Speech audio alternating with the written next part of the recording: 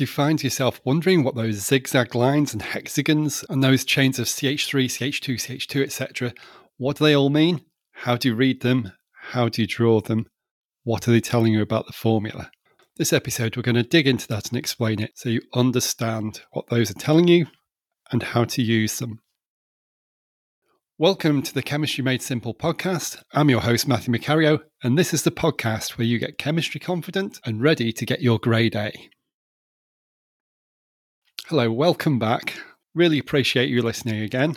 If you're a new listener, welcome. In this episode, we're going to be talking about the different types of formula we can use to display the structure of organic compounds. There are several different ways of displaying formula, and while each has its own use, it can be quite confusing. So we're going to use an example compound to talk through the different types of formula. We're going to use quite a simple hydrocarbon compound called propane, which has 3 carbons and 8 hydrogens. All the bonds within that molecule are single bonds between carbon to carbon or carbon to hydrogen. We're going to start with molecular formula, and this is just the straightforward formula you're used to seeing for any substance, any compound, any molecule that tells us how many atoms of each of the elements present are in the molecule. So we already said there's 3 carbons and 8 hydrogens, so the molecular formula is simply C3H8.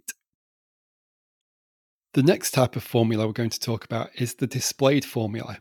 This is the formula where you see the atomic symbols and lines between them, linking them all up, showing the bonds. So in our example of propane, we would see 3 carbons in a row. Between one carbon and the next, there is a straight line indicating a single bond between those 2 atoms. Each carbon has bonds with hydrogen atoms as well. So for a carbon on one end of that molecule, it's bonded to 3 different hydrogen atoms. So we would have another straight line between the C, representing carbon, and an H, representing hydrogen. So for the carbon on one end, there would be 3 of those. For the carbon on the other end, the same again. Another 3 hydrogens, so letter H's, with a single straight line representing that single bond between the carbon and the hydrogen. The carbon in the middle only has 2 hydrogens it's bonded to. So we'll draw 2 single lines to 2 different H's representing the hydrogens. If you're doing this for a molecule that has double bonds, then the straight line would be 2 parallel lines. If there happen to be a triple bond, it's 3 parallel lines. And of course, for other elements within the structure, just use the letters that are the chemical symbol for the element that's included. Another type of formula you will come across and you will be expected to use is structural formula. Structural formula is a bit of a midway between the 2 we've talked about so far. It shows a bit more about the structure than the molecular formula does, but it doesn't show the bonds. We don't draw any lines in this.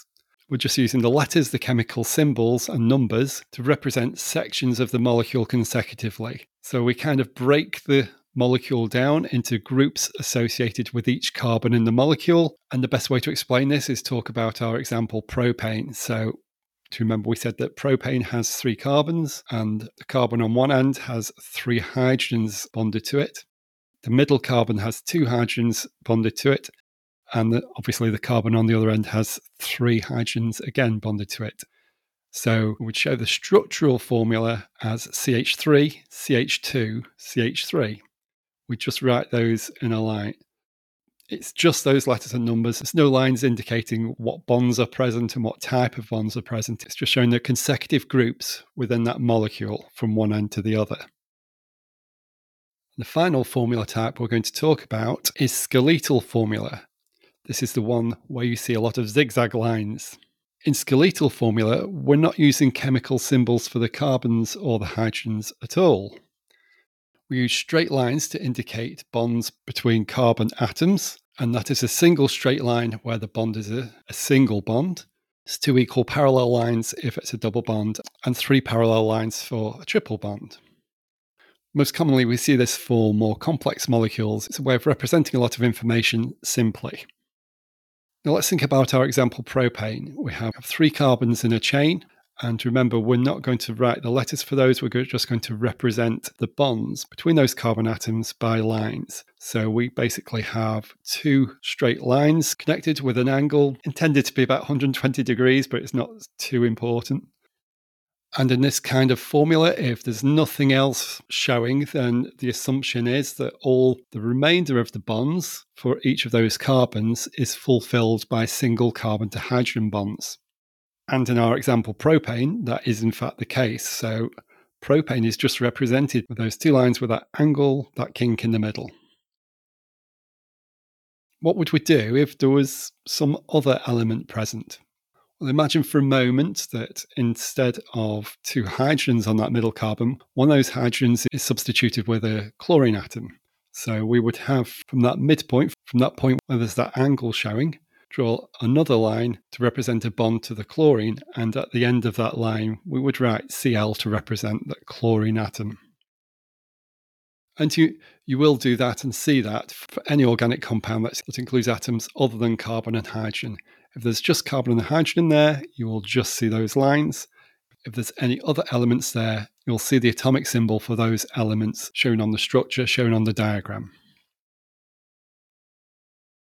Okay, let's summarize those.